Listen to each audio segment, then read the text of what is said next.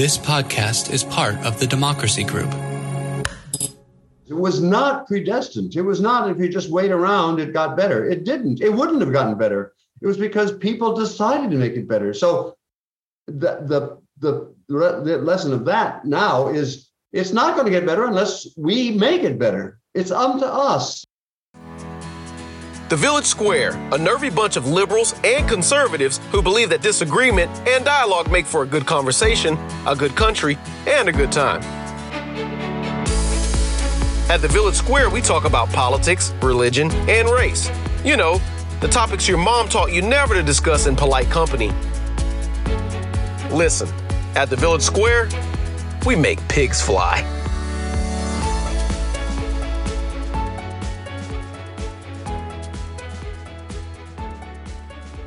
Welcome to Village Squarecast. This is Corey Nathan, and I am so glad to be with you for this episode.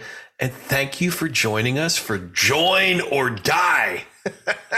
Sounds very ominous. Actually, though, it is very serious. Join or Die. This is part of the Unum digital series with guests Dr. Robert Putnam and Shaylyn Romney Garrett. This is very exciting.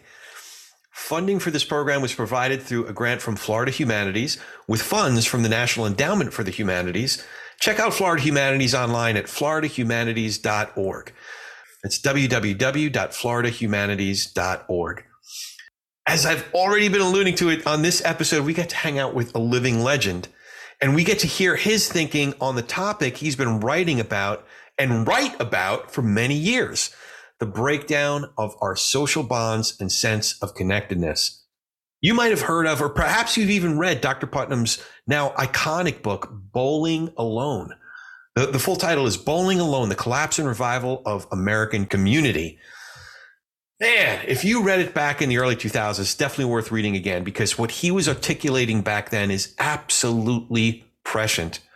We're also joined by Shaylyn Romney Garrett, his co-author on The Upswing, How America Came Together a Century Ago and How We Can Do It Again. And that's really what we're up to here. We're pointing the way forward to solving some of these societal problems that have ailed us for too long. But the good news is there is a way forward, and that's what they'll be talking about today, along with Village Square's founder, Liz Joyner, who facilitates the program. Liz introduces these wonderful guests, and you're in great hands with her. So time to turn it over for proper introductions. Liz, take it away.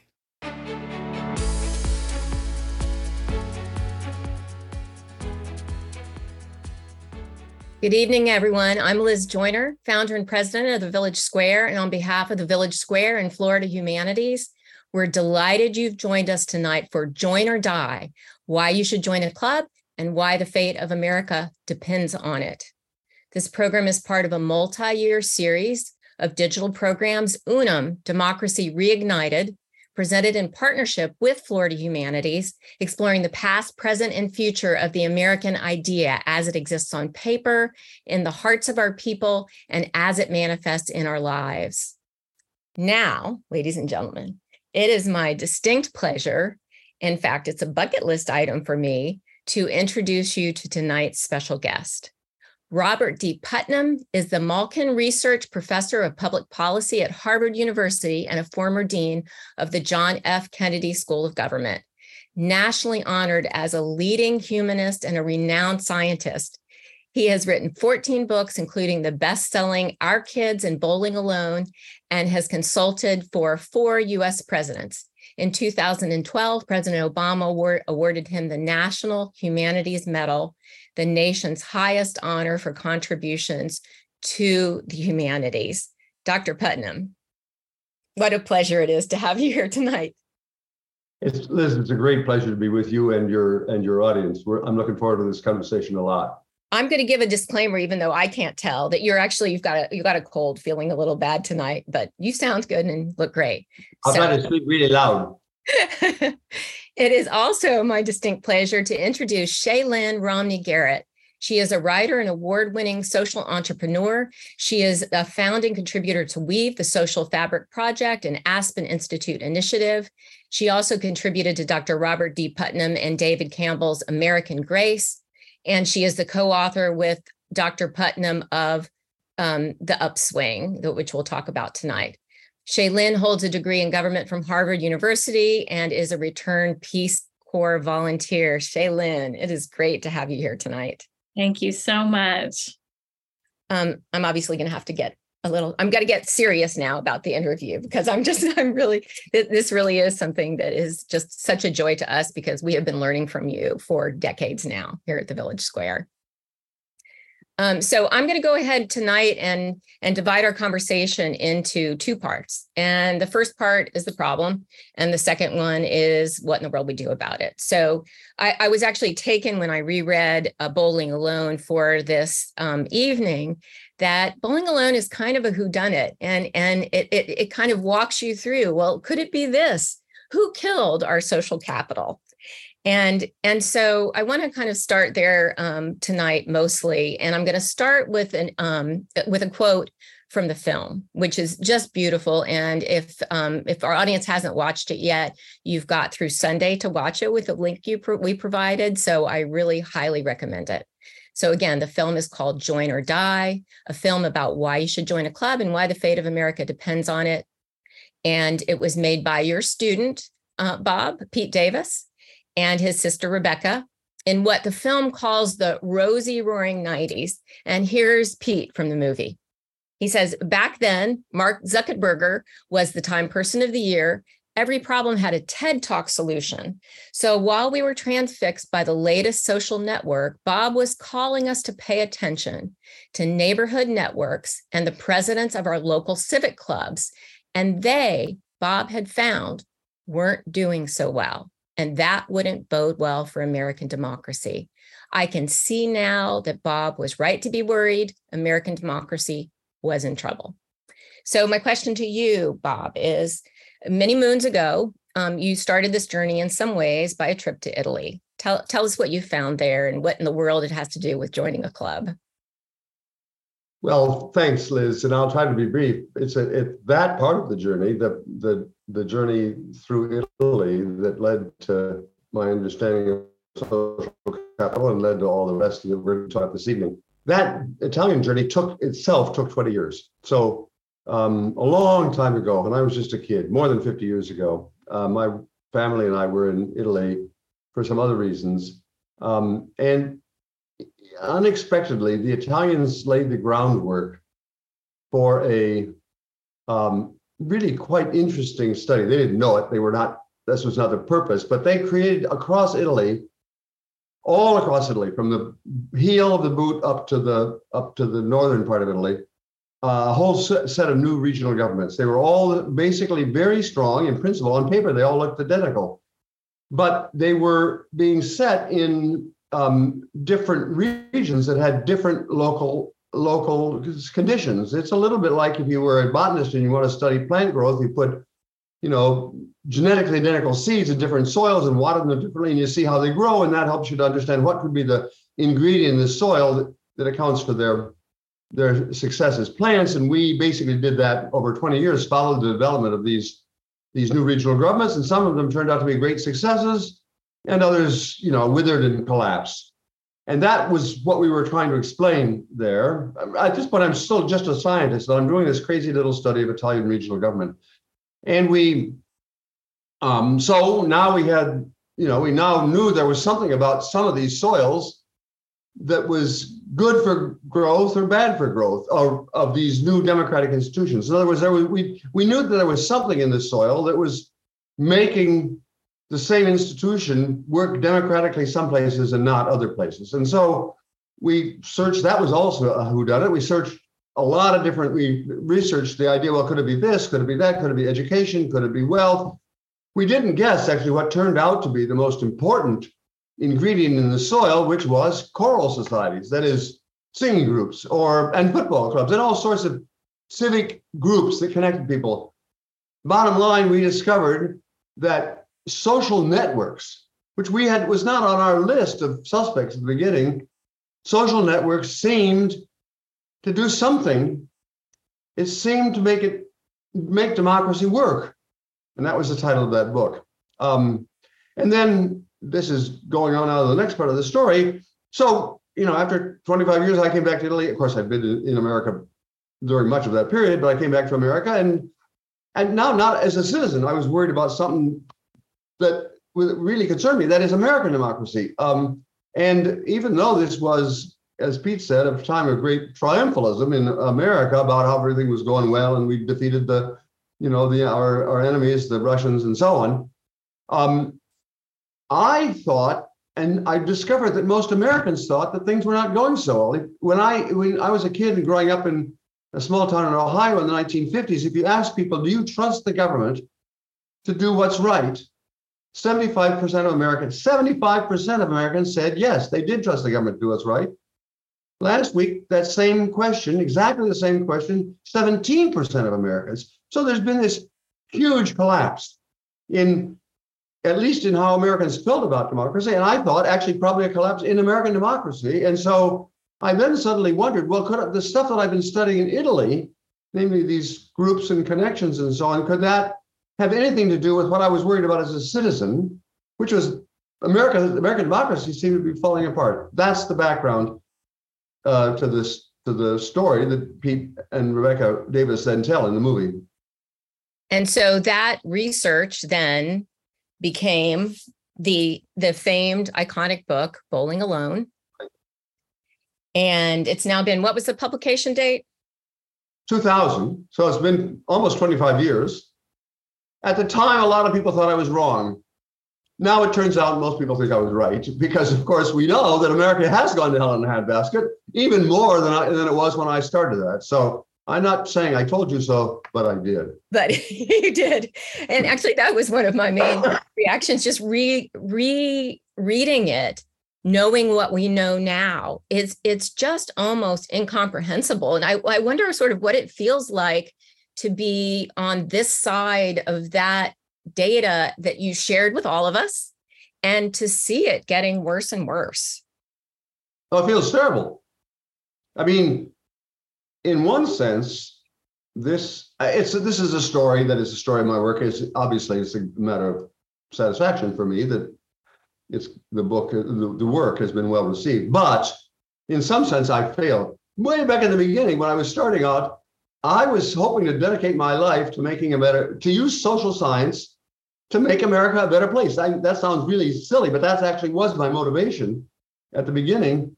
And here I am now 50 years later, in my early 80s, and I spent my whole life trying to make America move in the right direction, but it hasn't. And therefore, in some sense, despite my best efforts, things have gone. You've moved the needle. I'm going to introduce you to some people, tell you about some people later on, so that you know that that's in fact true. Somebody stopped me the other day, because this is hard work. Someone stopped me and said, I just wanted you to know that sometimes you may not see it, but the things you're doing, and of course we see what you've done. Shaylyn, bringing you in. So talking, both of us or all of us talking about the social capital thing, like say a few more words about what it is and what it looks like and why it's so important. Yeah. So social capital is basically sort of a fancy way of saying that social networks have value. That, we think of things like human capital, which is, training people to have certain skills. That definitely has value, right? Or physical capital, owning a building or owning a piece of equipment or something like that. That has clear value. And so the idea of social capital is that social networks themselves are something that bring value. They bring economic value. They bring value for measures of health and well-being, but they also bring value specifically for the health and well-being of democratic systems, right? And that's really the part that we are focused on. Although there are lots and lots of other, of course, Bob's popularization of the idea of social capital spawned whole fields of research about the relationship between networks and health, the relationship between networks and the economy, but really, as Bob mentioned, his passion is the relationship between social networks and democracy.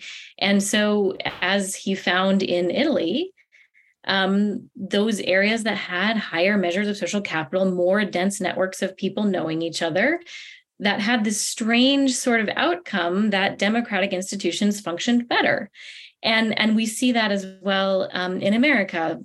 And that's really what the upswing, a book that I'm sure you'll get into a little bit later, argues is that there's this intertwining sort of relationship between social capital and the health of lots of other things going on in our society at the same time. So it's not just knowing your neighbor is fun or that it's good for you personally, it's good for a whole lot of other things that you may not be thinking about when you go down the street and learn your neighbor's first name. So say a word about generalized reciprocity, a concept that you talk about in the book. Yeah, so reciprocity, people are familiar with this concept of, can I trust people, right? If I am a generous person, can I trust that a person, other people are going to be generous back to me? If I am honest, can I trust that other people are going to be honest, right? And sometimes we think about that as like a one-on-one sort of relationship. We have reciprocity relationships with a neighbor. If I loan you a cup of sugar, I can trust that when I need a cup of sugar, you're going to loan it to me. And we can sense, I think, in a personal sense, whether we have that sense of trust and reciprocity with people in one-on-one. But generalized reciprocity is the idea that if I give a cup of sugar to this neighbor, then at some point down the line, because I live in a neighborhood that generally has a lot of trust, I can trust that someone will give something to me. It may not be that same person. It might be somebody else, might be somebody that I don't know, might be two months from now. But overall, I have a general sense that if I give into the community will give back. If I am honest in my dealings in the community, that other people will be honest as well. And so there's a way in which dense networks of social capital create this sense that we can all trust each other, that we can all rely on each other, not necessarily in that I know you because you know me, but in this general sense that this is a place where we can trust one another. And that generalized reciprocity, as you can imagine, is really, really important for the healthy functioning of government institutions, for the healthy functioning of economies, all sorts of things. And so it's just another way of sort of articulating the value that social capital brings to a society. In fact, you might think that sounds almost too good to be true, right? It is this magic of this, everybody trusting everybody, and it keeps going on. And where would that ever be in reality? But the point of the book, Bowling Alone, was to say, well, it was once true here. It's not a fiction of, it's not some long ago, way distant kind of ideal. It was true right here in River City. And that's what there's tons of graphs and charts in the book, Bowling Alone. They all show, and subsequent research has confirmed this, that in the middle 60s, America was that kind of place. People try, I don't say, I've got to be careful. I'm not saying America was a perfect place in the middle 60s, but on the whole, you didn't lock your door. When I say to my grandchildren that I grew up in a town in which people did not lock their doors, they think I must be nuts. But right, and that's the only advantage that an old guy like me has is I actually remember when we had a different kind of America. And that I'm not sure quite how to fix it. That's because I'm so old, but I am old enough to know it doesn't have to be this way. Does that make sense? Yeah, makes a lot of sense. So I've actually got an audience question that's kind of the $10 million question for Robert Putnam. Who or what do you feel killed social capital in America?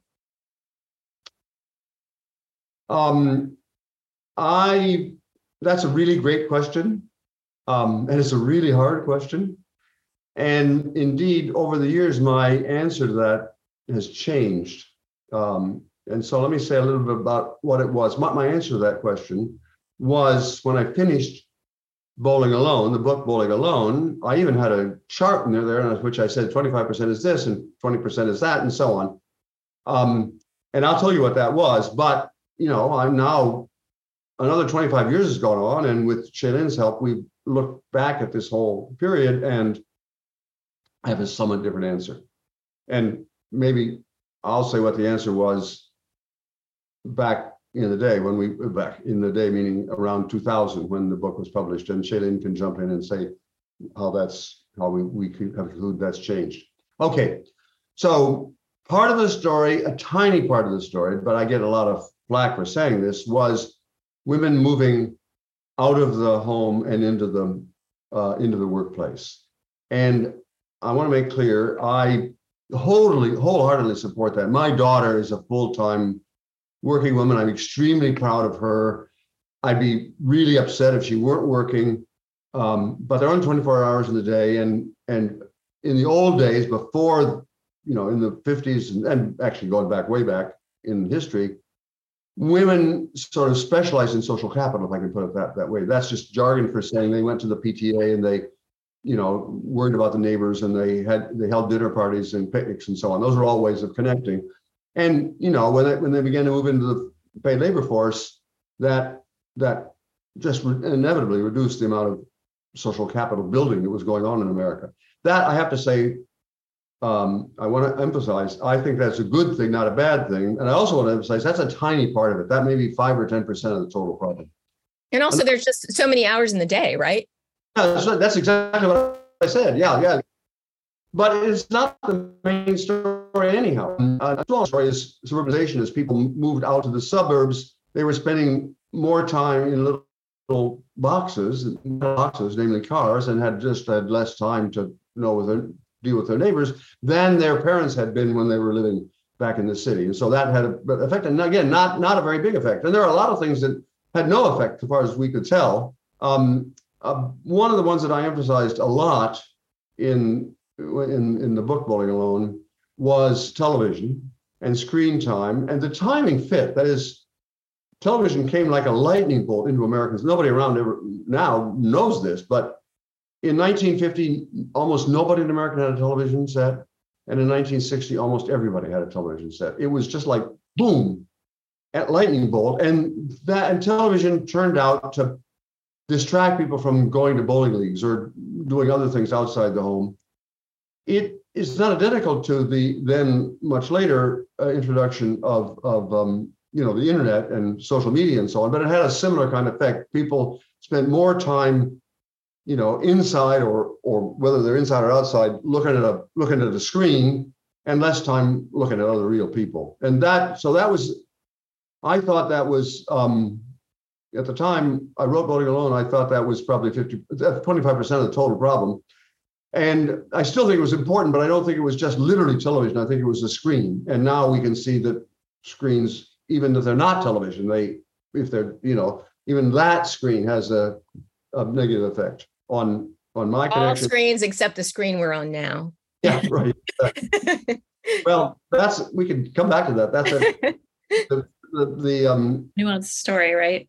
Right, but it's also that the pandemic, which is of course where this Zooming came from, it has a lot of. We learn a lot from the period of the pandemic. But I don't want to get distracted from saying one of the big things I said at the time was it's something generationally, because younger people, I said, remember, this is writing about the 60s, so younger people meant then the baby boomers, who are now old, but they were systematically less connected than their parents were. And their parents were less connected than their parents were. So it looked as if, people had been connected for quite a while, but then somehow something happened in the 60s, I thought then, that led to subsequent generations being less connected. Well, that turns out to be really true.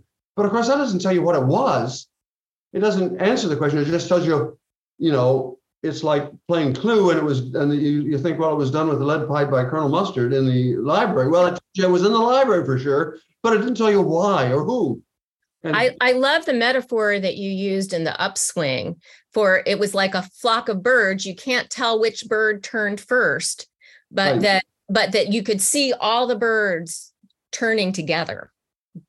That's right. And let me say exactly for the audience that hasn't read the book, what that birds string together means, and then I want to turn it back to Shaylyn, because Shaylyn and I, in this most recent book, which is of course 25 years later, asking the same kind of question, but about more than just social capital. We're asking it about equality and social justice and culture and economics and so on, and that she can step in to say what the detective story looks like.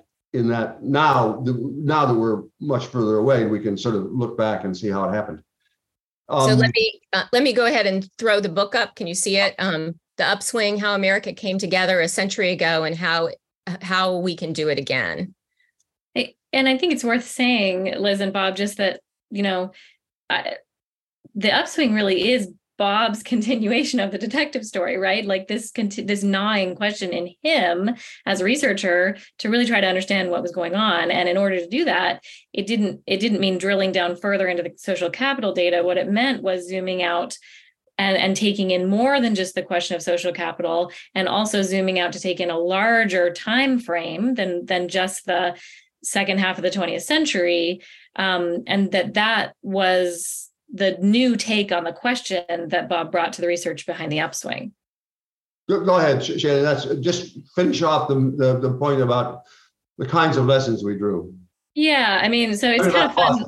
It might be kind of fun to just share with them, how the upswing really came about, which is, I've been a student of Bob actually since 2000 when Bowling Alone came out. So I was probably the first class of students that were taught the research behind Bowling Alone. And so I've been fascinated by this basically my entire adult life, and have worked with Bob in various different capacities for lots and lots of years. And at one point, my husband and I went to dinner over at Bob and Rosemary's home up in New Hampshire, which is where Bob has a home where he does all of his writing. And it'd been a while and we were catching up, this was after you had written Our Kids, several years after you'd written Our Kids. Yeah. And you were saying, I've been tinkering with these data sets and I've been noticing something interesting. And I thought to myself, only Bob Putnam spends his spare time in a beautiful house in New Hampshire tinkering with obscure data sets, right? And he goes on to explain, that he'd kind of discovered this phenomenon that with Bowling Alone, what we're looking at is sort of a falling off the cliff. We're looking at mid-century America, mid-20th century, and then everything from a social capital perspective just sort of, falls off the cliff and all those measures go down. But he started to zoom out and ask the question, what was going on before we fell off the cliff? And what he found with social capital was actually that during the first 2/3 of the 20th century, social capital actually was steadily increasing. And so what he discovered was what we have come to call an inverted U curve, where the social capital story for the entire 20th century looks like it was going up, up, up, up, up. And then there's this inflection point in the 1960s, and then it goes down, down, down, down, down.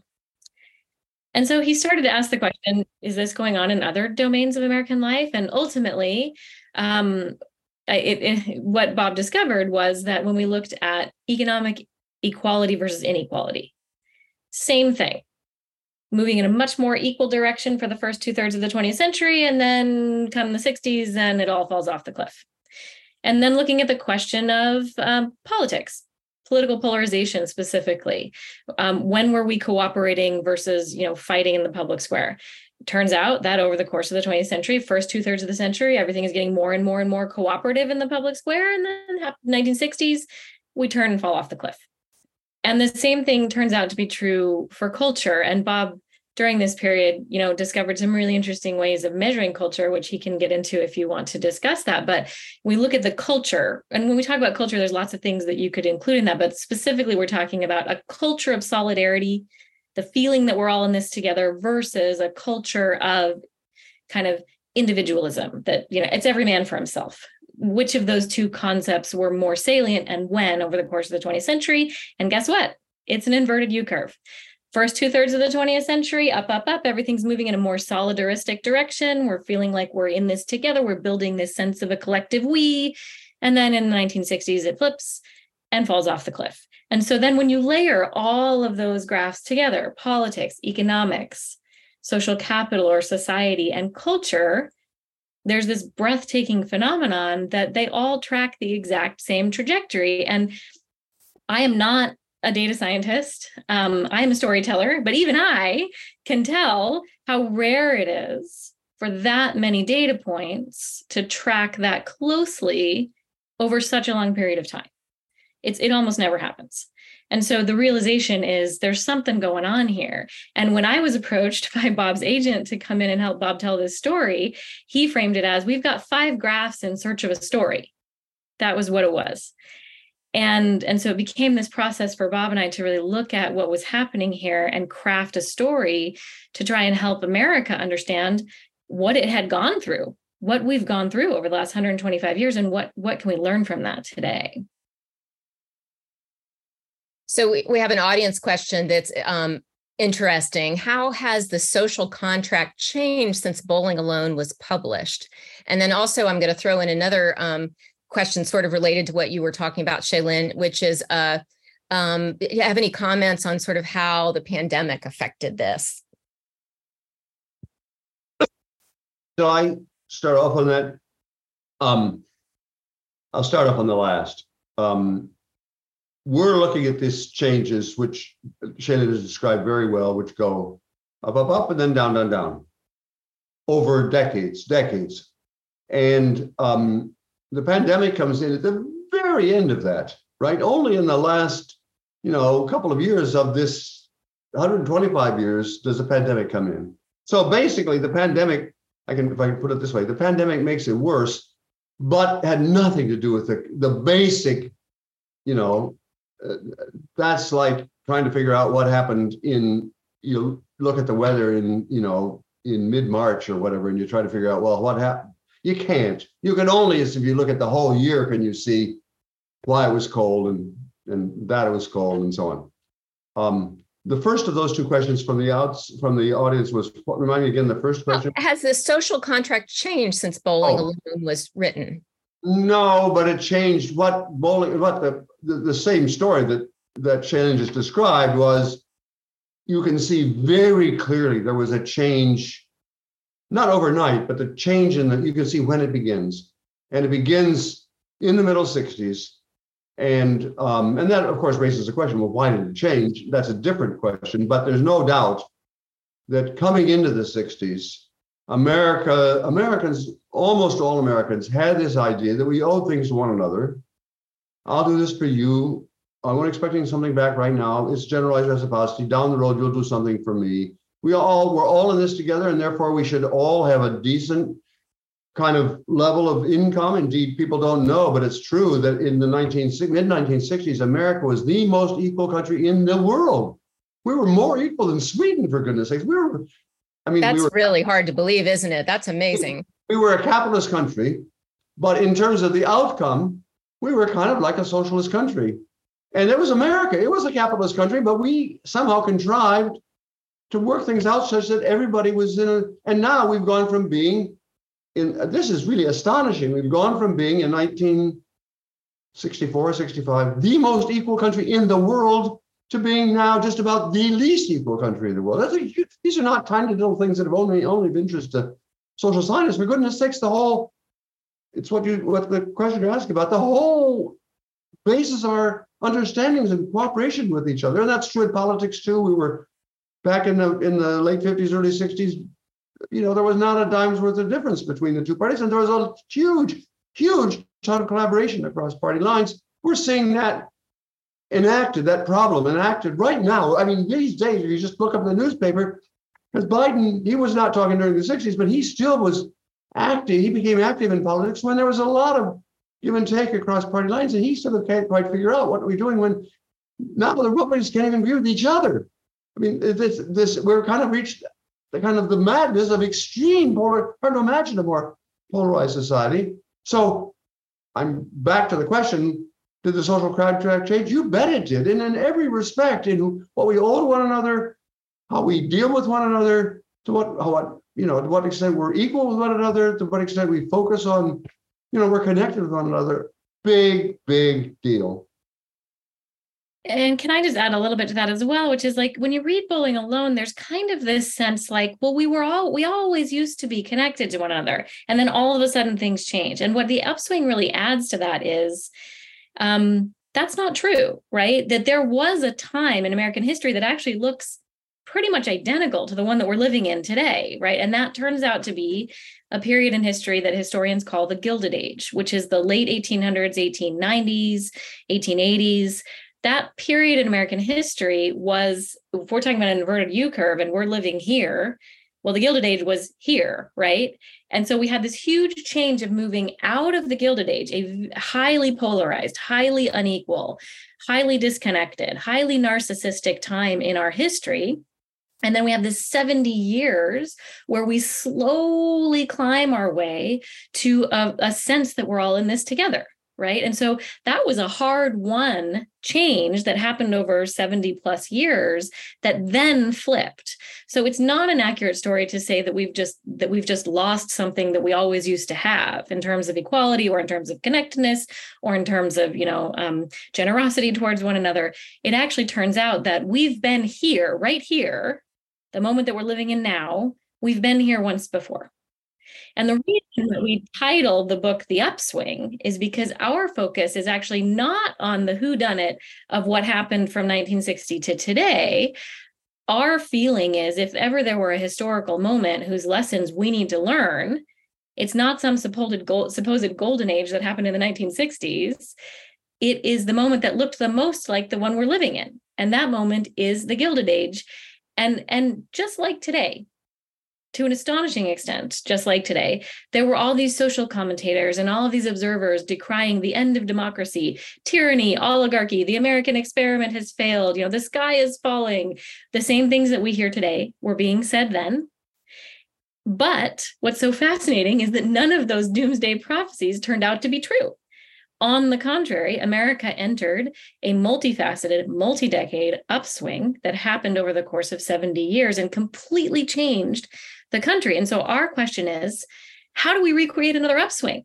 Let's stop preoccupying ourselves with how we've lost all of our social capital or how we became polarized. And let's ask the question, how did we fix these problems once before? Because maybe we could do it again.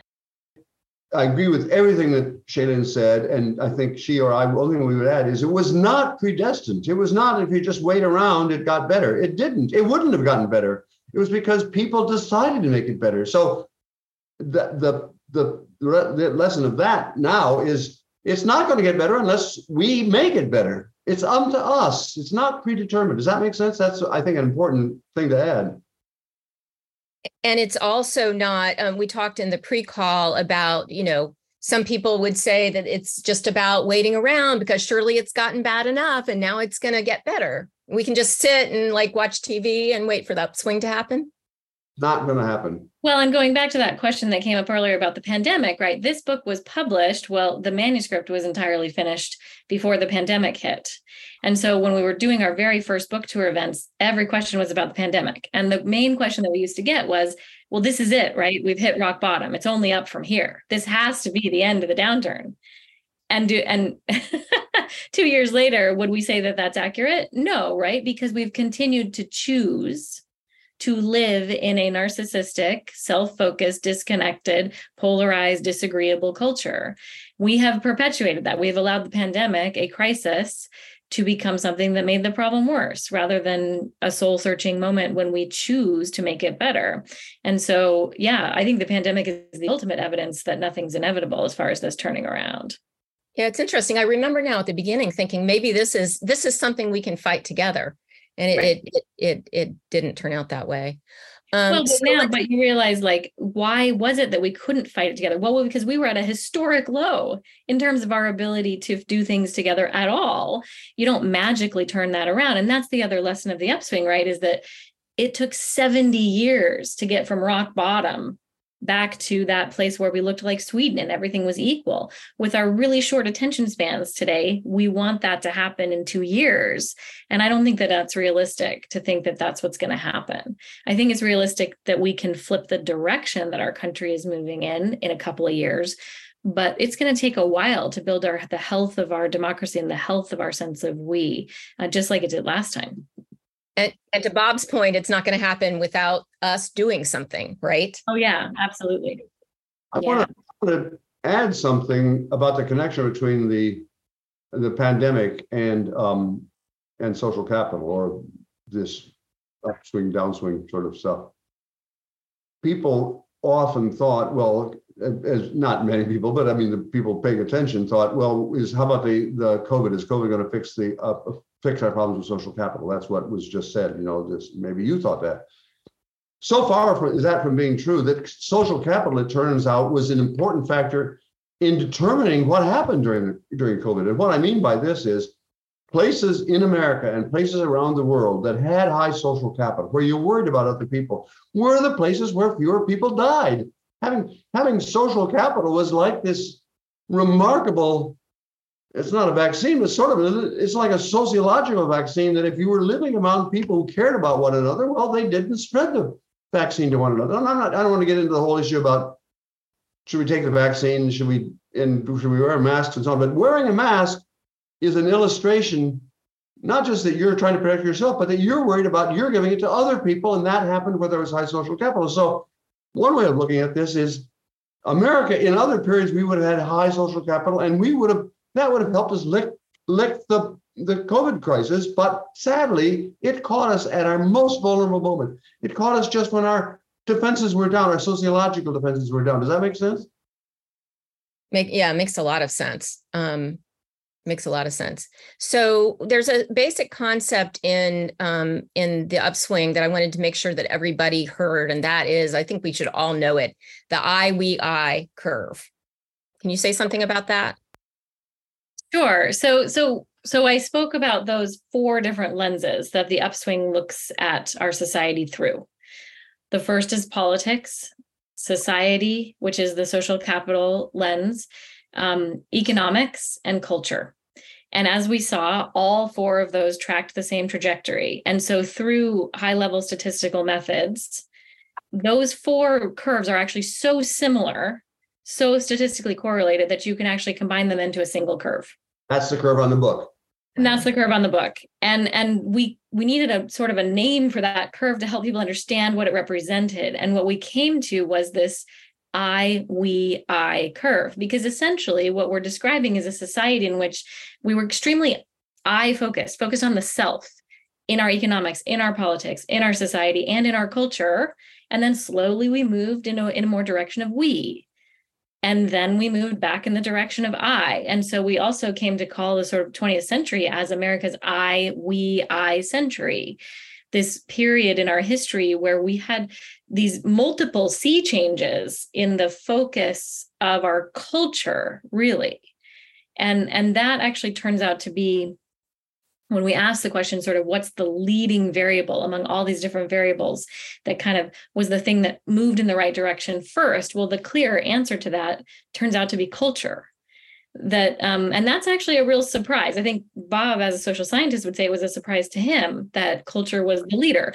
Often social science will tell us that economics is always the leader. We're primarily economic animals, right? We make decisions based on incentives, and that's kind of generally how things work. Well, what this shows is actually that culture shifted before our economics moved in a more egalitarian direction. Culture shifted toward we before we started to fix the hyperpolarization of our public square.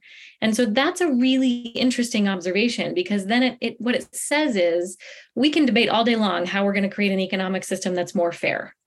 But maybe if the lessons of history are correct, we need to get underneath those questions of policy, underneath those questions of politics, underneath those questions of economics, and ask ourselves, what are we doing here? What is it that we're doing as a society? What is the cultural lens through which we see the project that we are all engaged in? Because if it is a dog eat dog, every man for himself, only the strong will survive and the devil take the hindmost, well, it's kind of hopeless to get our economics fixed and get our politics fixed if culturally that's what we believe. Versus if we believe that we're all in this together and that the purpose of our society is to take care of the most vulnerable, well, that's a totally different calculus that then manifests in how we arrange our economic systems and how we behave in the public square. And so one of the biggest lessons of the upswing is to say, hey, wait a minute, we need to get serious about having conversations about the culture that we have created in our country. One other thing that is implicit in what Shaylyn has said, I agree with it, of course, agree with everything Shaylyn said, but another thing that's implicit is this has happened once before. The reason we're able to say that it's not just a hypothesis. We can look at the data. We can look at the history, the narrative history of the late 19th century, and we can see, I will just, if you'll forgive me a little bit, I want to say a little bit about what that looked like, that turning point looked like then. And what it looked like was, it happened initially actually in evangelical Protestant churches. And I don't, I'm not even Christian, much less a Protestant, much less an evangelical Protestant, but I do want to say this is, and then later on spread to the whole society, but what was happening it was called the social gospel. And the social gospel was this: a number of Protestant theologians who were really upset about the fact that at that time, everybody was thinking about my salvation. I'm worried about my salvation. I'm going to make sure I get into heaven, and the devil take everybody else. And these theologians said, read the darn Sermon on the Mount. That's the word of Christ. That's God's word. And what he doesn't say, oh, rich people are going to get into heaven pretty easily. It's quite the contrary. He said it's harder for rich men to get into heaven than for a camel to go through an eye of a needle. He didn't say, screw the poor. He said, our job is to be with the poor, and so on. I mean, I'm not a Christian theologian, so I can't quote, though I could almost quote the whole of the Sermon on the Mount. But that's what, now I'm not trying to say it has to be religious, but that's what it looked like. And that's what and then it spread, I need to say quickly, it spread to not just evangelical Protestants, but other Protestant groups and to Catholics. And there was a very similar movement in the Catholic Church at the end of the 19th century, not long ago. He said, quickly dropping a name, I was talking with Pope Francis, and he's a name I would drop too. he's talking about making a similar kind of change now in the theology of the church, and it was true there was a similar movement among Jews, and then it became true across the culture. So I'm not saying this has to be about religion, but it does have to be a moral reawakening, and that's not something that's impossible. We've done it before in this country. That's the main point of our book. These are not impossible things to do. We can do it, but we've got to know what comes first, and what comes first is worrying about one another. I love the way you all talk about the idea that that everything's not about politics. We have a tendency to sort of think that feel really helpless because we can't control what we're seeing happening in politics. And if you look back at the upswing, for example, I think a lot of people just think that one of the main reasons the upswing happened is World War II. And the data doesn't support that. So at all. And so it was culture change that happened first. Yes. And far earlier than World War II as well, right? I mean, that's the other thing, is that even some of the best historians of the 20th century tend to tell this sort of cartoon history of the 20th century that really the turning point was when we all had to come together to fight this world war. And that is quite clearly not true, because all these curves that we're describing started decades before we entered World War II, right? They moved in the right direction for decades before the 1940s and for decades after. And so that causally just can't be the story. It's a nice story. And the thing about that story that is so attractive is that it's an external thing. Something happened to us that changed us. And I really think that that's what people were going for in thinking about the pandemic that way. It was something that happened to us that was going to change us, right? But what that's doing is actually surrendering our agency. And it's a really nice thing to do, because it means I don't really have to think that hard about myself. Society changes, because of the waves of history, and I'm just drifting on those waves, right? It's a comfortable thing to do, because it means that I don't have to do any really hard work within myself. But, one of the really interesting realizations that comes out of all of this data, scores and scores and scores of data sets that Bob analyzed to come up with these curves, what comes out of that is change actually starts right here inside the human heart. I mean, it's interesting how we have to go through all of this scientific, stuff to prove to ourselves something that actually I think we all innately know, right? That I have to be the change. That quote is from Gandhi, of course, is overused and often, I think, misunderstood, but it really does begin with how we choose to show up in our relationships toward one another. That is where it starts. And that is something that we have 100% control over. So I want to go ahead and turn to part two, which and really focus on what is it that we do? And sort of on the cusp of that turn, I do want to use another example from the book about how another story I think we tell ourselves is that it was the Voting Rights Act and the Civil Rights Act that moved the needle in America on race. But the upswing tells a different story there too. And it's a story where there was agency. Mm-hmm. In terms of Black communities, Right. on their own, putting their shoulder to the wheel. Right. Shaylyn, why don't I do the pictures? Go ahead. Yeah. Worth 1,000 words, and absolutely. Then we can tell what the story means. So Right. we've got a pair of charts. I think maybe, Liz, you have them there. If you'll put up the first one, I can quickly explain what it means. There we go. Okay, this is not true, but it's what many white people think is true.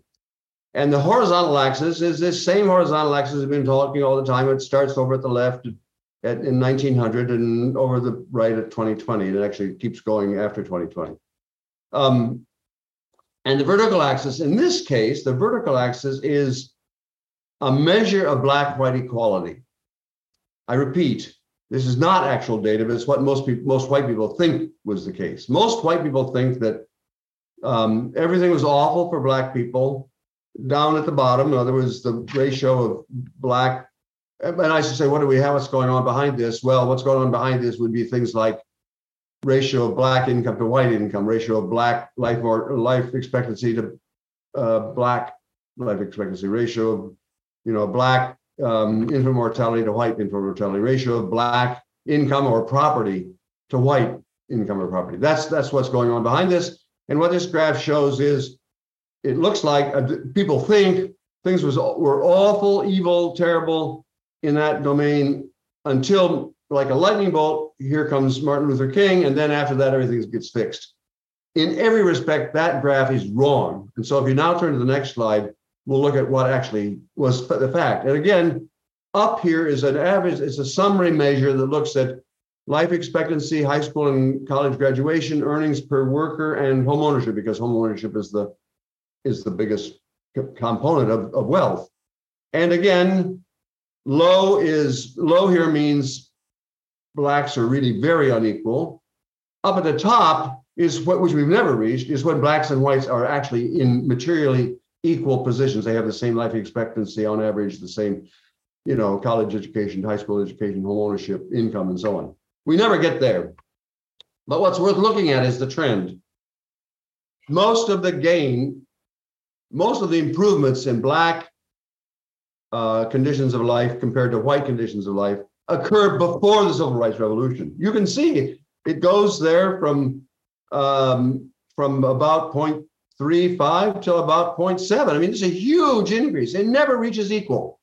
It never reaches equal. But we were going in that direction.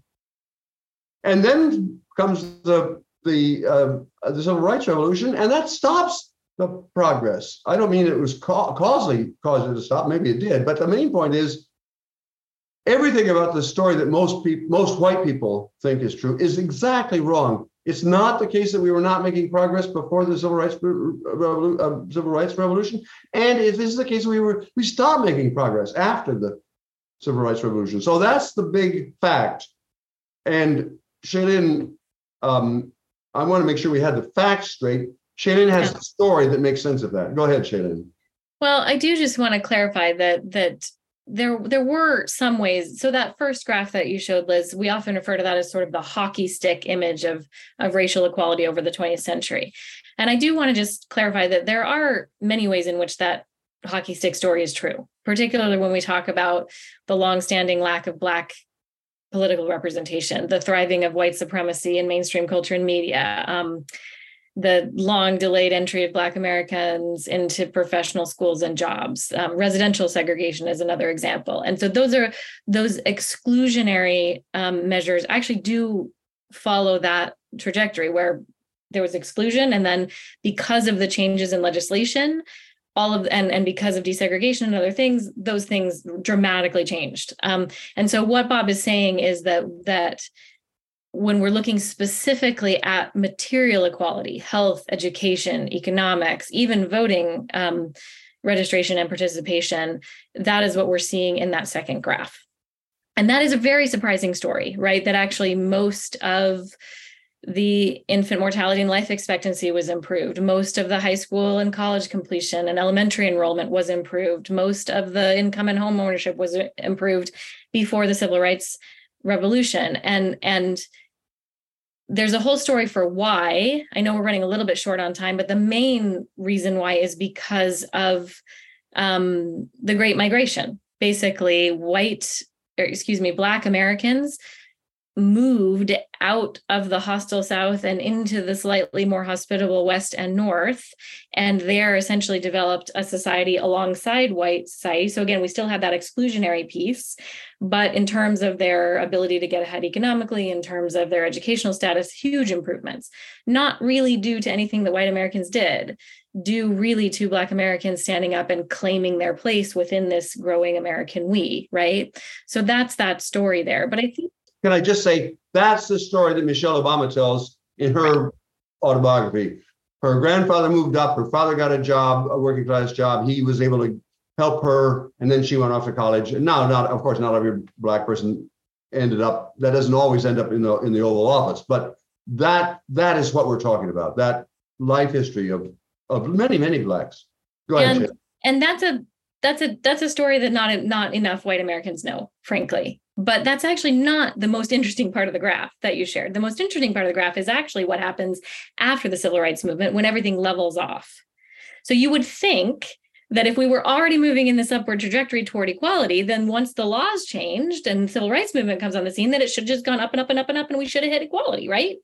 And so what's fascinating is to ask ourselves, why did it level off? And we call that in the book the foot off the gas period, where America suddenly takes the foot off the gas on moving toward racial equality. And it turns out that moment when we take our foot off the gas and moving toward equality corresponds exactly to the moment when America moves in this negative direction away from solidarity generally and toward hyper-individualism. And so we can't say whether one caused the other, but what we do know is those two moments are highly correlated. The moment in which America moves away from we and toward I turns out to be the moment that we also move away from racial equalization. And a huge part of that story is white backlash to the civil rights movement. When you look at the data, and it's no surprise that we passed civil rights legislation during this peak of American we, right? The moment in which we were finally expanding this sense of we felt like we were all in it together according to the hard measures that we presented, right? That was what was happening in America. No surprise that that was the moment that we successfully passed the civil rights legislation, and the majority of Americans were in favor of passing that legislation. However, months after the passage of key civil rights legislation, you can see in the survey data that white Americans begin to say, that was nice in theory, but not if you actually have to do something about it, right? And not in my backyard. And that's when we start to see that backlash of saying, this was a lovely idea right up until I actually had to share the pie. And so whether white backlash was caused by this cultural move toward I, or whether the cultural move toward I was caused by the white backlash, we don't know. But those are two phenomena that are highly correlated.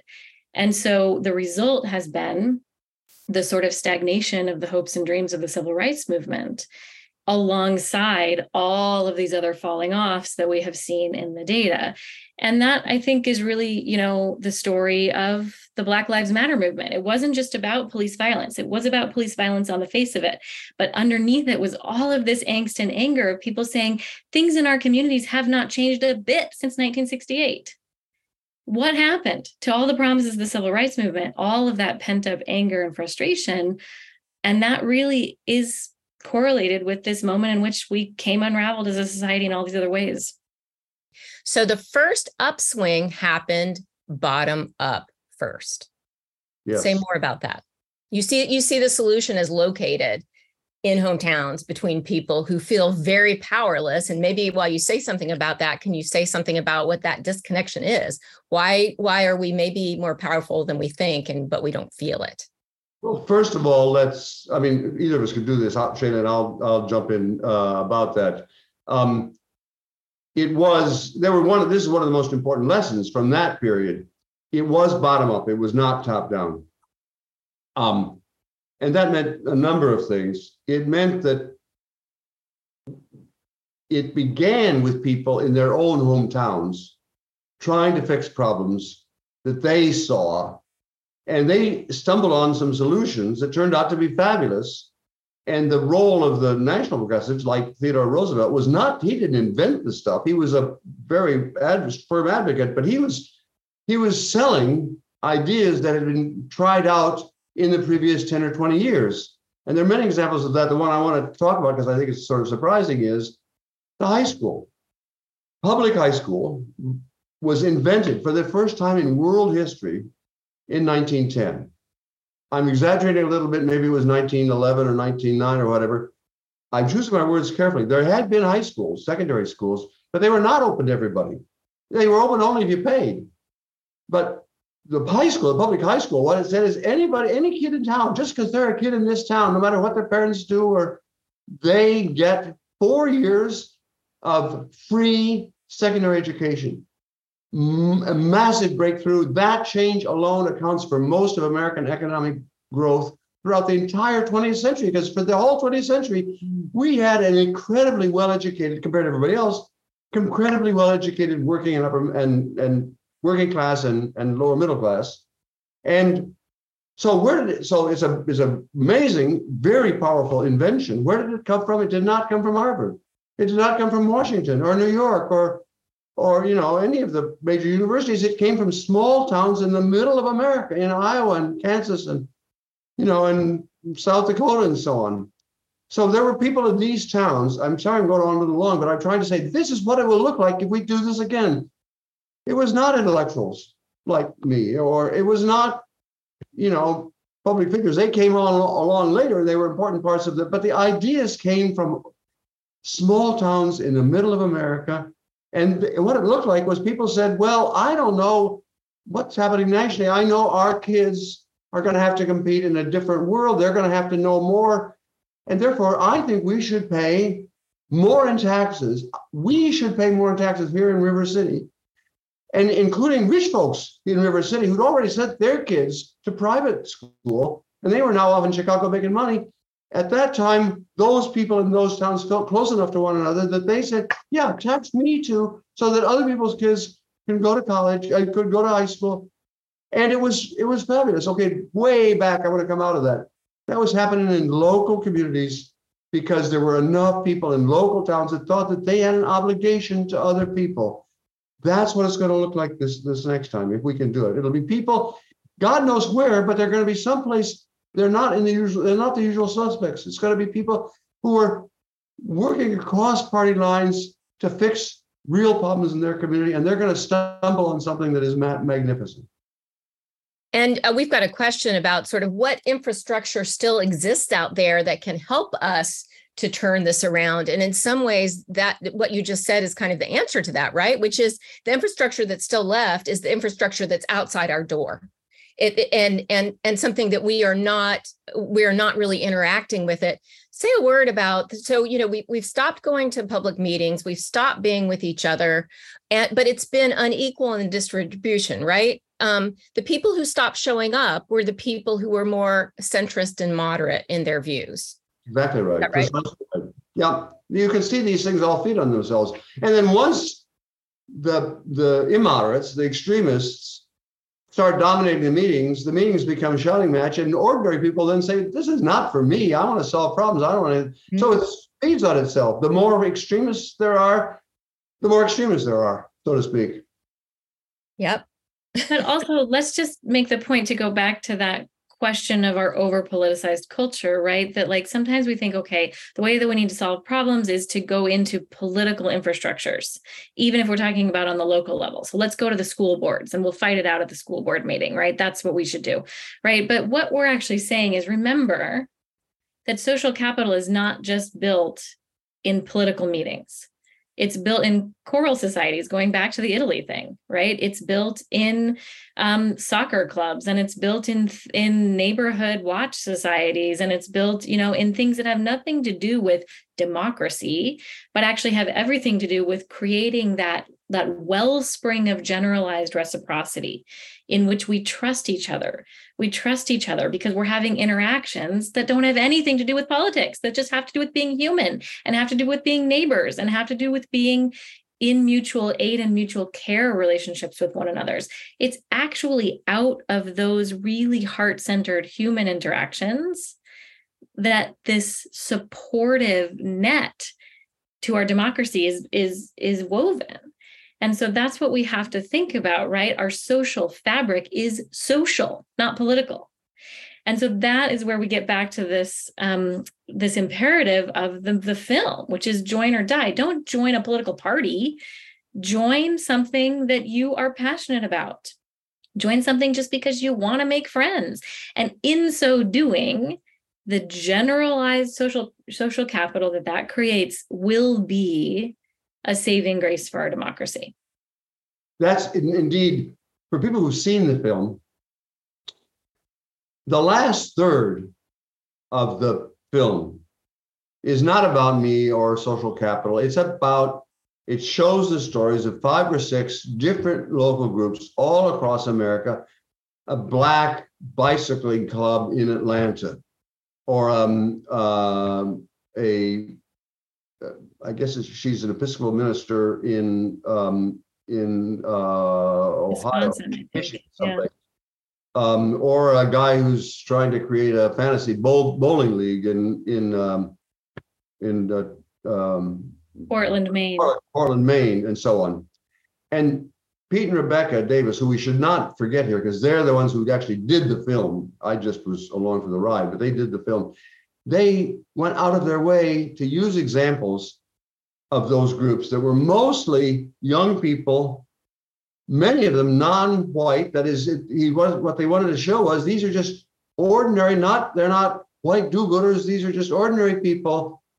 They are going to change America, one town or one bicycling group at a time, but they're not mostly about politics. They're mostly about having fun. Well, an immigrant guy in someplace in South Texas who's in a motorcycle club.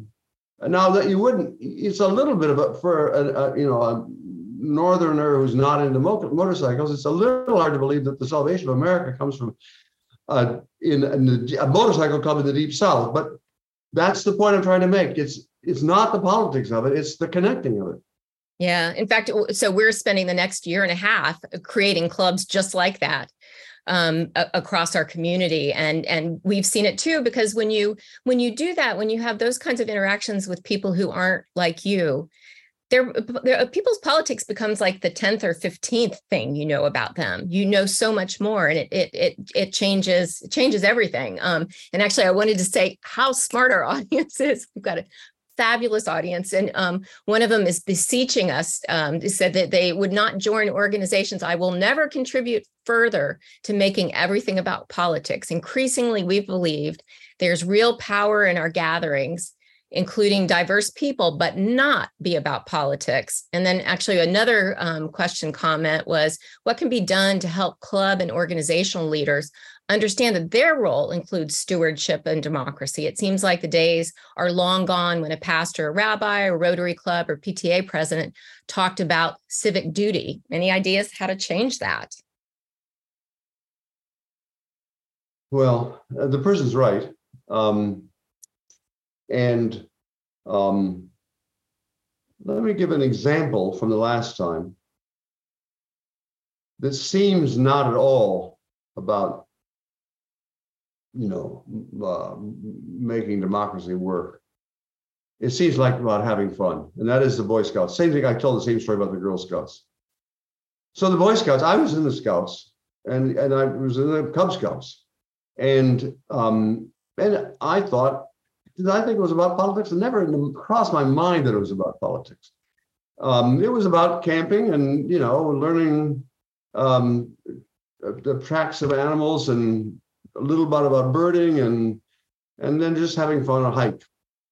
But the people who created the Scouts were really smart.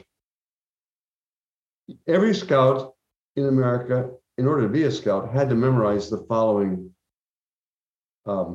phrase. I'm going to raise my 3 fingers and say, impressed. A Scout, I'm 83 and I learned this when I was 8. So whatever that is, that's a long time, 75 years ago. A Scout is trustworthy, loyal, helpful, friendly, courteous, kind, obedient, brave, clean, and reverent. I think that was 12.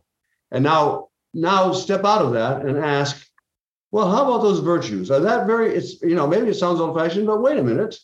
Trustworthy? No, for goodness sakes, trustworthy. We'd like people to be trustworthy. Helpful? Yeah, of course, helpful. We want people to be helpful. Trustworthy, helpful, courteous, kind. Still, that's the kind of character we want to build. Brave seems a little bit, militaristic. Clean seems a little bit, maybe a little bit over the edge.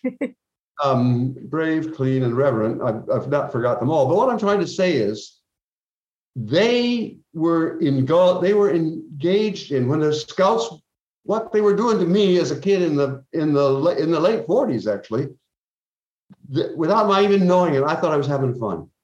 They were inculcating in me a set of values that are really important and that laid the groundwork way back at the beginning when they were founded back in the progressive era, laid the groundwork for the moral reawakening that I'm talking about. It's not separate things. Scouts was about having fun, but also engaging in the process of inculcating a set of morals about being kind and being trustworthy. And I'm not quite trying to say we need the Scouts. I know that the Scouts has had a lot of problems since then. I'm trying to say it was a very holy thing.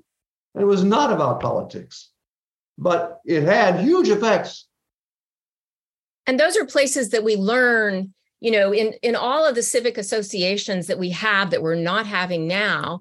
We learn certain ways of being with people. We learn about compromise. We learn about some of the virtues of democracy. And that just happens naturally. And those things are not happening now.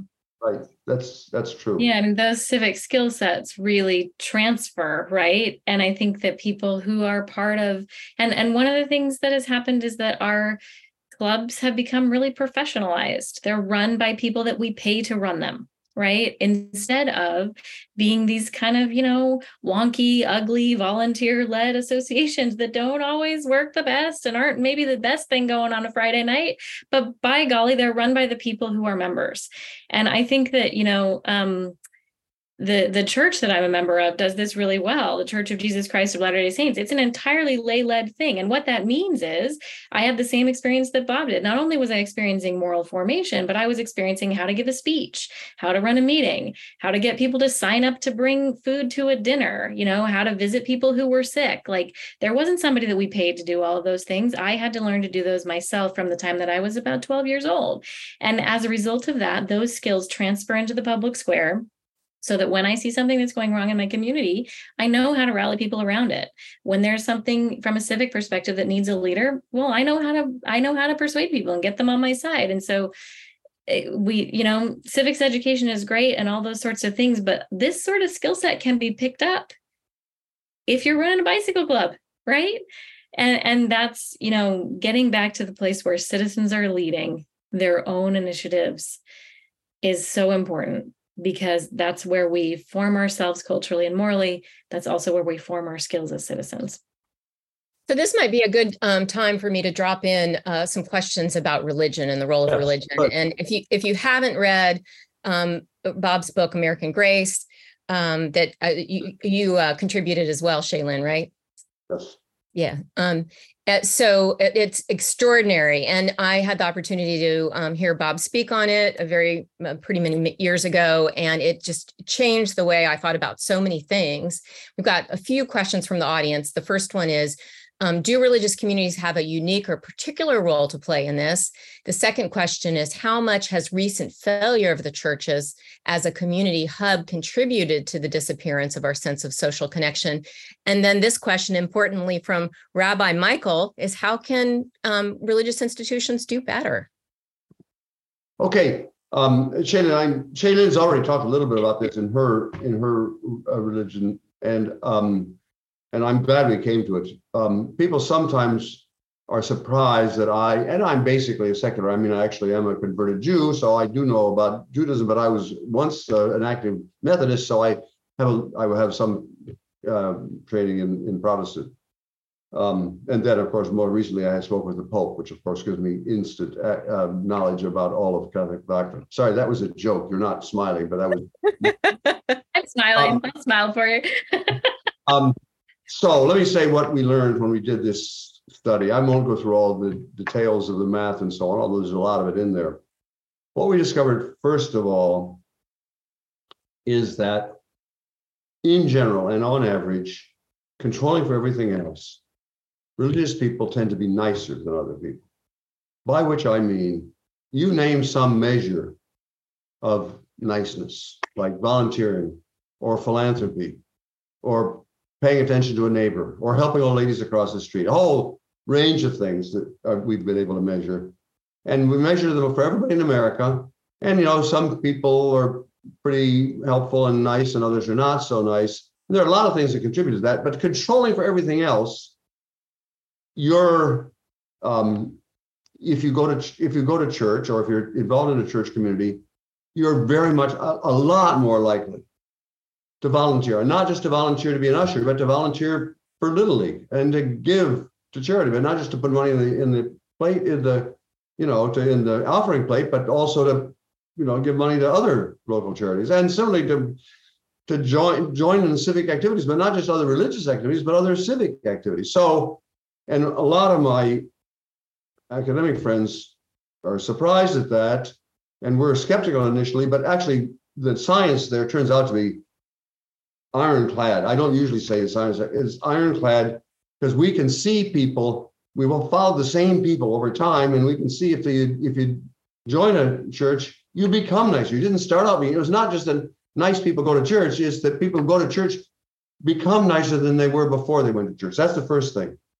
And the second thing is even more striking. It's not believing, it's not what your theology is, it's whether you're involved in the church community. What I mean by that, it doesn't matter. It turns out for being nice, it doesn't matter whether you go to church regularly or pray every day. What matters is, do you go to church suppers? That is, if you're in a religious community, there's something about being in religious groups, a prayer group, or, in Jewish congregations, often it's a Havurah. That's the name for a little group of people who get together in the congregation, and they don't get together to pray. They get together to, have fun and celebrate birthdays and that kind of stuff. But it turns out that's really important. So here's the fact that people find shocking, but it is a fact. I have rested my entire academic reputation on this. If you are an atheist, you don't believe in God at all, but you go to church suppers a lot. And you might say, well, how would that happen? How would somebody who's an atheist go to church suppers? Answer: spouses.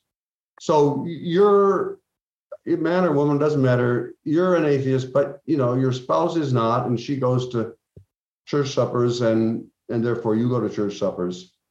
You turn out to be nicer in all these ways I've described, helping old ladies across the street and so on, than a unbelievably devout person who prays every day and sits in the pews alone praying. If you pray alone, just like bowling alone, you're not any nicer than the average Joe on the street. It's not the content of the religion, it's the content of the religious community. And one thing, the person who co-authored that book with me, along with Shaylyn, is a guy named David Campbell. And David and I say it's those communities are like supercharged social capital.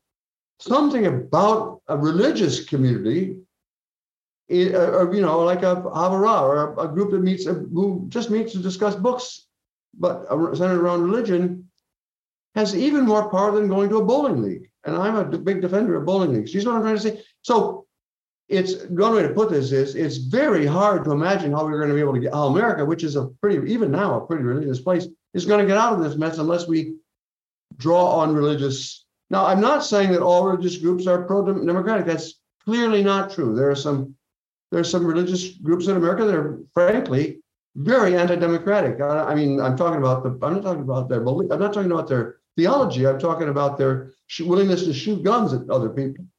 So it's not that all religious people are great and nice, but there is something special about most religious people that makes them predisposed to be nice to other people, and that's a huge resource for the country.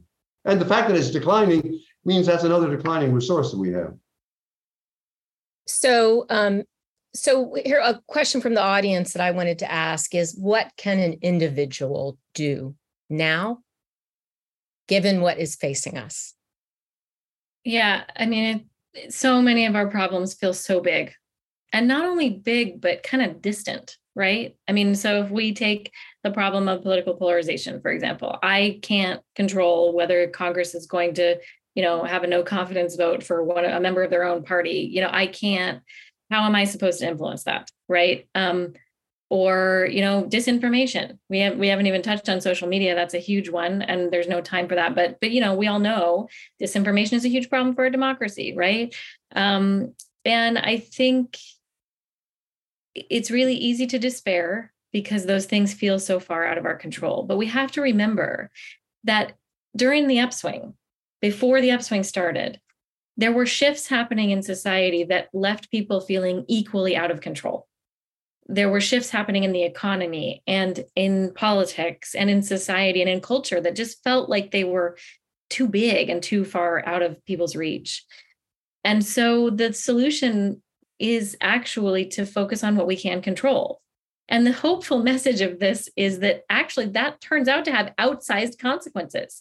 So if you go and learn the name of your neighbors, become one of the small percentage of Americans who actually know the first names of their neighbors, then become someone who joins a club, or if you don't see a club that you want to join, create one, right? These small acts weave these invisible threads of connection that are what's going to save us. I mean, the data on that is so clear. And it's really hard to believe that the things that I do day to day on a one-on-one basis are somehow going to save America. But this is what we're here to tell you, is that actually it's the only thing that probably will, right? There isn't going to be some piece of legislation or some political entrepreneur that's going to come along and wave a magic wand and save us. We have to rebuild what we have lost. And the way that we do that is one human interaction at a time. Is we show up. We show up and we show up, and this point hasn't been emphasized enough, so I'll just take a moment to make it. We show up not just for people who look like us. We make a deliberate effort to show up for people who don't look like us, whether that's racially, whether that's economically, whether that's religiously, that we make the effort to cross those lines of difference because we are engaged in something that has never been done before, which is trying to make a mass multicultural democracy succeed.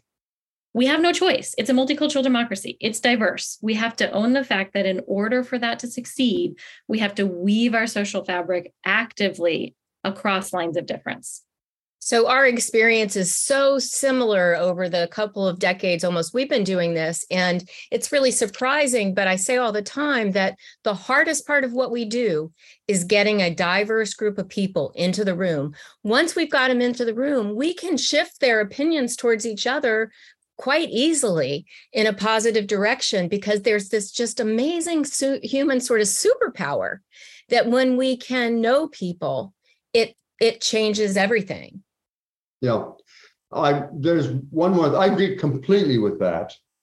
The jargon, not that this adds much, but I will say that this comes into social capital theory. There are different kinds of networks. We've talked about social capital as being networks, and some networks cross lines of difference and some don't. But the ones that don't are called bonding social capital, and I'm not opposed to. If you get sick and people bring you chicken soup, are likely to be your bonding social capital. That's not bad, but in a democracy like the one we have, inevitably like the one we have, you need a lot of bridging social capital, but bridging social capital is harder to build than bonding social capital. My grandmother knew that. My grandmother said, Bobby, birds of a feather flock together. She didn't think I'd understand the jargon of bridging and bonding social capital, but that's what she meant. So she used the avian metaphor, but what she was trying to say was, it's just harder to build connections across these lines of difference, and they're very important, and that means we've got to be intentional about doing it. I've now just added the academic or intellectual substructure of what the two of you have already said. I wanted to add one more thing, however, and that is, this is on the issue both of moral reawakening and on the issue of how can we make this happen? parents have a huge role in this, because parents are the primary inculcators of values. I'm now going to sound like a right-wing radical because I think the conventional family, or at least a family, I mean, in my family, there are non-conventional families. There are people who are, one of my granddaughters is married to a non-binary person. So I know that there are real families that don't look like conventional families. I'm not talking about that. I'm talking about real families in which people care for one another, and especially they care for the children they're raising. And that is just crucial, because that's where we're going to get this. We're not going to solve this in the next, we've been saying this repeatedly. This is not going to be solved. I'll be lucky if it's solved in my lifetime. We're certainly not going to solve it in the next 2 years. So if you are lucky enough to have, as Shaylyn is, to have the care for two other human beings for at least 15, 20 years of their lives, you have a huge leverage. And I'm talking to every person out there. Your children and your grandchildren are an enormous asset to you in changing America. And it seems like, well, what am I doing? I'm just worrying about the future. That's right. This is a big problem. It's going to take a long time. We owe it to them to give them the values and the skills that will enable them to fix the problems that we've left behind. That's so beautiful. Shaylyn said something during our prep call that I just wanted to make sure I repeated because I thought it was so inspiring. You said we've been moving from crisis to crisis to crisis. Beads are the crisis, and the thread of all of it is person-to-person connection. Yeah, everybody asks, what's the solution to the latest crisis? Black Lives Matter movement, black police violence against Black people, COVID, you name whatever it is, January 6th, right? And it turns out that the solution to all those problems is the same thing, that we have to get back into relationship with one another. We have to do it at the cost of our time. We have to do it at the cost of our energy. We have to do it at the cost of our hearts, right? If that's what has to change, then we have to go to that space. And I think, what Bob is arguing for, and I am too, is we can't be afraid to frame this as a moral conversation, that this isn't just about democracy. It's also about what's right and what we believe is important. It's about virtue and values. And that's an okay conversation to have. And the reason that it's okay is not just because we think it is, because the data clearly shows that those are the things that shifted first, the last time we got ourselves out of a mess, just like the one that we're in now. And all of these things are good for us too as humans. They make us healthier and happier and less lonely, less isolated. So live longer. In as much as there's a silver bullet, the surprising silver bullet is this: go and meet your neighbors and figure out how to enter into a caring mutual relationship with them, particularly those that don't look like you. So I'm going to close with some of Pete's words from Join or Die. And remember, you can watch the movie, and you should watch the movie sometime before Sunday. It's not in theaters. What's always been funny to me about what Bob discovered halfway around the world many years ago is that we don't actually need graphs to understand what makes democracy work. We can see that the perfect constitution or the perfect education system or the perfect economy isn't enough if we're not participating. We make democracy work. And I wanted to say to you, Bob, before we closed, that that what may not be obvious, when we started this organization years ago, there was a handful of civic organizations that did this sort of bridge building work. Now there are over 400 organizations. Many of our partners are here tonight and on this call. Lots of people, we had over 600 people register, lots of people who've just changed their lives completely. To take up this mantle. They've heard you. They've heard what you've said. And they're kind of you have to watch the movie to know this, so this will make you watch the movie, but they're kind of the saguaro cactus that you talk about in the film. And I just wanted you to know that they're there, and they're some of the most incredible people I have ever met. So that's what you have done and continue to do. And thank you for that. Of course, I'm very grateful for saying that. And I trust you when you say that. One of the reasons that's true is that a day doesn't go by, and today did not go by, without my getting a letter from somebody, a firefighter in Buffalo or whatever, saying, thanks for your work for this book that was written, more than 25 years ago. So I appreciate your saying that. We've all got a lot of work to do. I wish I'd done a better job, but I think we've all got a lot of work to do. Done a spectacular job. You've gifted us this inspiring description of what the last upswing looked like, a beautiful vision of what our upswing might look like.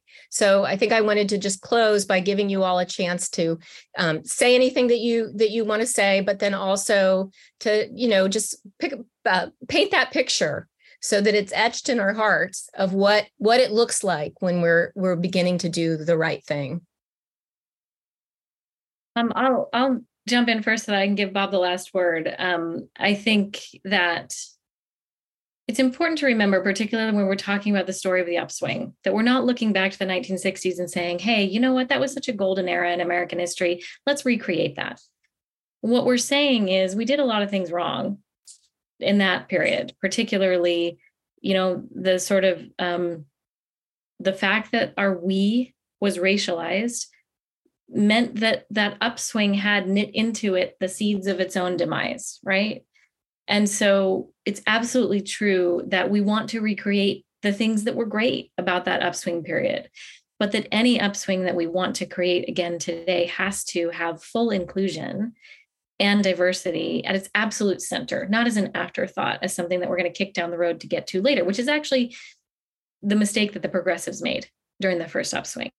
And so I just want to make sure that we close with that there are so many ways in which we can look backward into this moment when social capital was high for a vision for what society could look like. But there are also ways in which we don't want to recreate that same vision. We have to create something totally new. And that's the exciting thing, is that we can take some of the tools that those who built the last upswing used, but completely modernize them and do this in a way in which we really do succeed in creating a multicultural democracy. It's literally never been done before. And we could be the generation that sets that in motion. Of course, I agree with everything Shaylyn said. I want to just close briefly with by mentioning what I think is the most crucial target, not only of my work, but also of the film, and that is young people. I've got 7 grandchildren to whom I'm very close. Thank God, I'm very close to my 7 grandchildren, and they're wonderful kids. And that I see in them the challenge, but also the promise of moving America in a better direction. And that's consistent with what happened the last time. Last time it was young people, really young people, who did the work. Old people were useful to say, I know it doesn't have to be this way, but only young people can have the imagination that will fix America in the 2030s. I'm long gone in the 2030s, but my grandchildren will still be around, and I want to get them to see, you didn't cause this problem. My generation caused this problem. It's no fair, but you just happen to be the generation that is called, if you will take up the call, to fix America. But you can do it. That's the main message of this book. It's not, nothing of this is guaranteed. It won't happen without you, but it could happen with you, especially if you work with other people. So I think it's a hopeful message, but it's a call to action. It's not a call to just pay attention. It's a call to do something. Thank you both from the bottom of my heart and on behalf of our audience. This has been an incredibly meaningful conversation. We are so grateful. And I'm going to go ahead and sign off, unfortunately, on behalf of Florida Humanities and the Village Square and our extraordinary streaming partners growing these civic roots every single day. We'd like to thank you for joining us. Remember to watch the inspiring film Join or Die this weekend and grab a copy of Bowling Alone and The Upswing and get going on getting out there and meeting people. Good night, everyone, and join a club. Good night. Good night. Night. Thank you.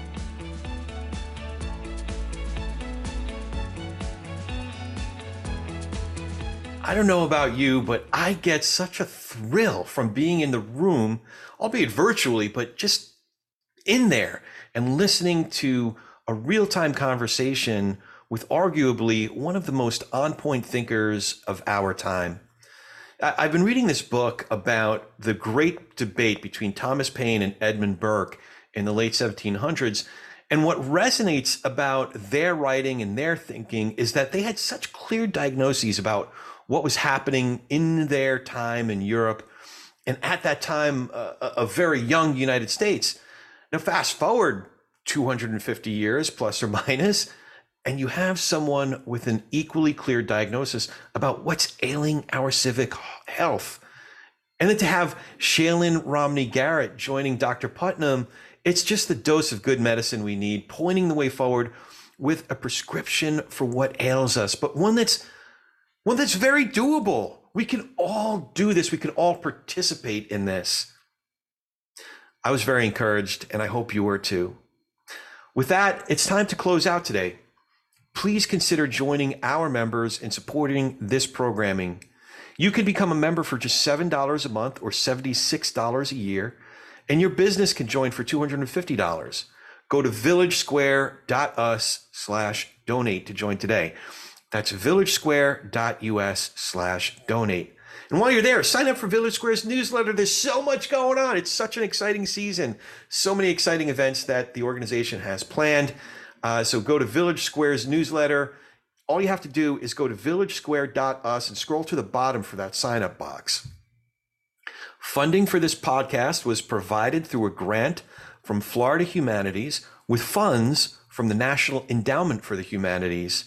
Any views, findings, conclusions, or recommendations expressed in this program do not necessarily represent those of Florida Humanities or the National Endowment for the Humanities. We appreciate you listening to Join or Die, a part of the Unum Digital series, with guests Dr. Robert Putnam and Shaylyn Romney Garrett. Until next time, we challenge you to reach out with an open heart and mind to someone who doesn't think or look like you. It changes everything. We'll talk to you soon, and thanks so much for listening to Village Squarecast.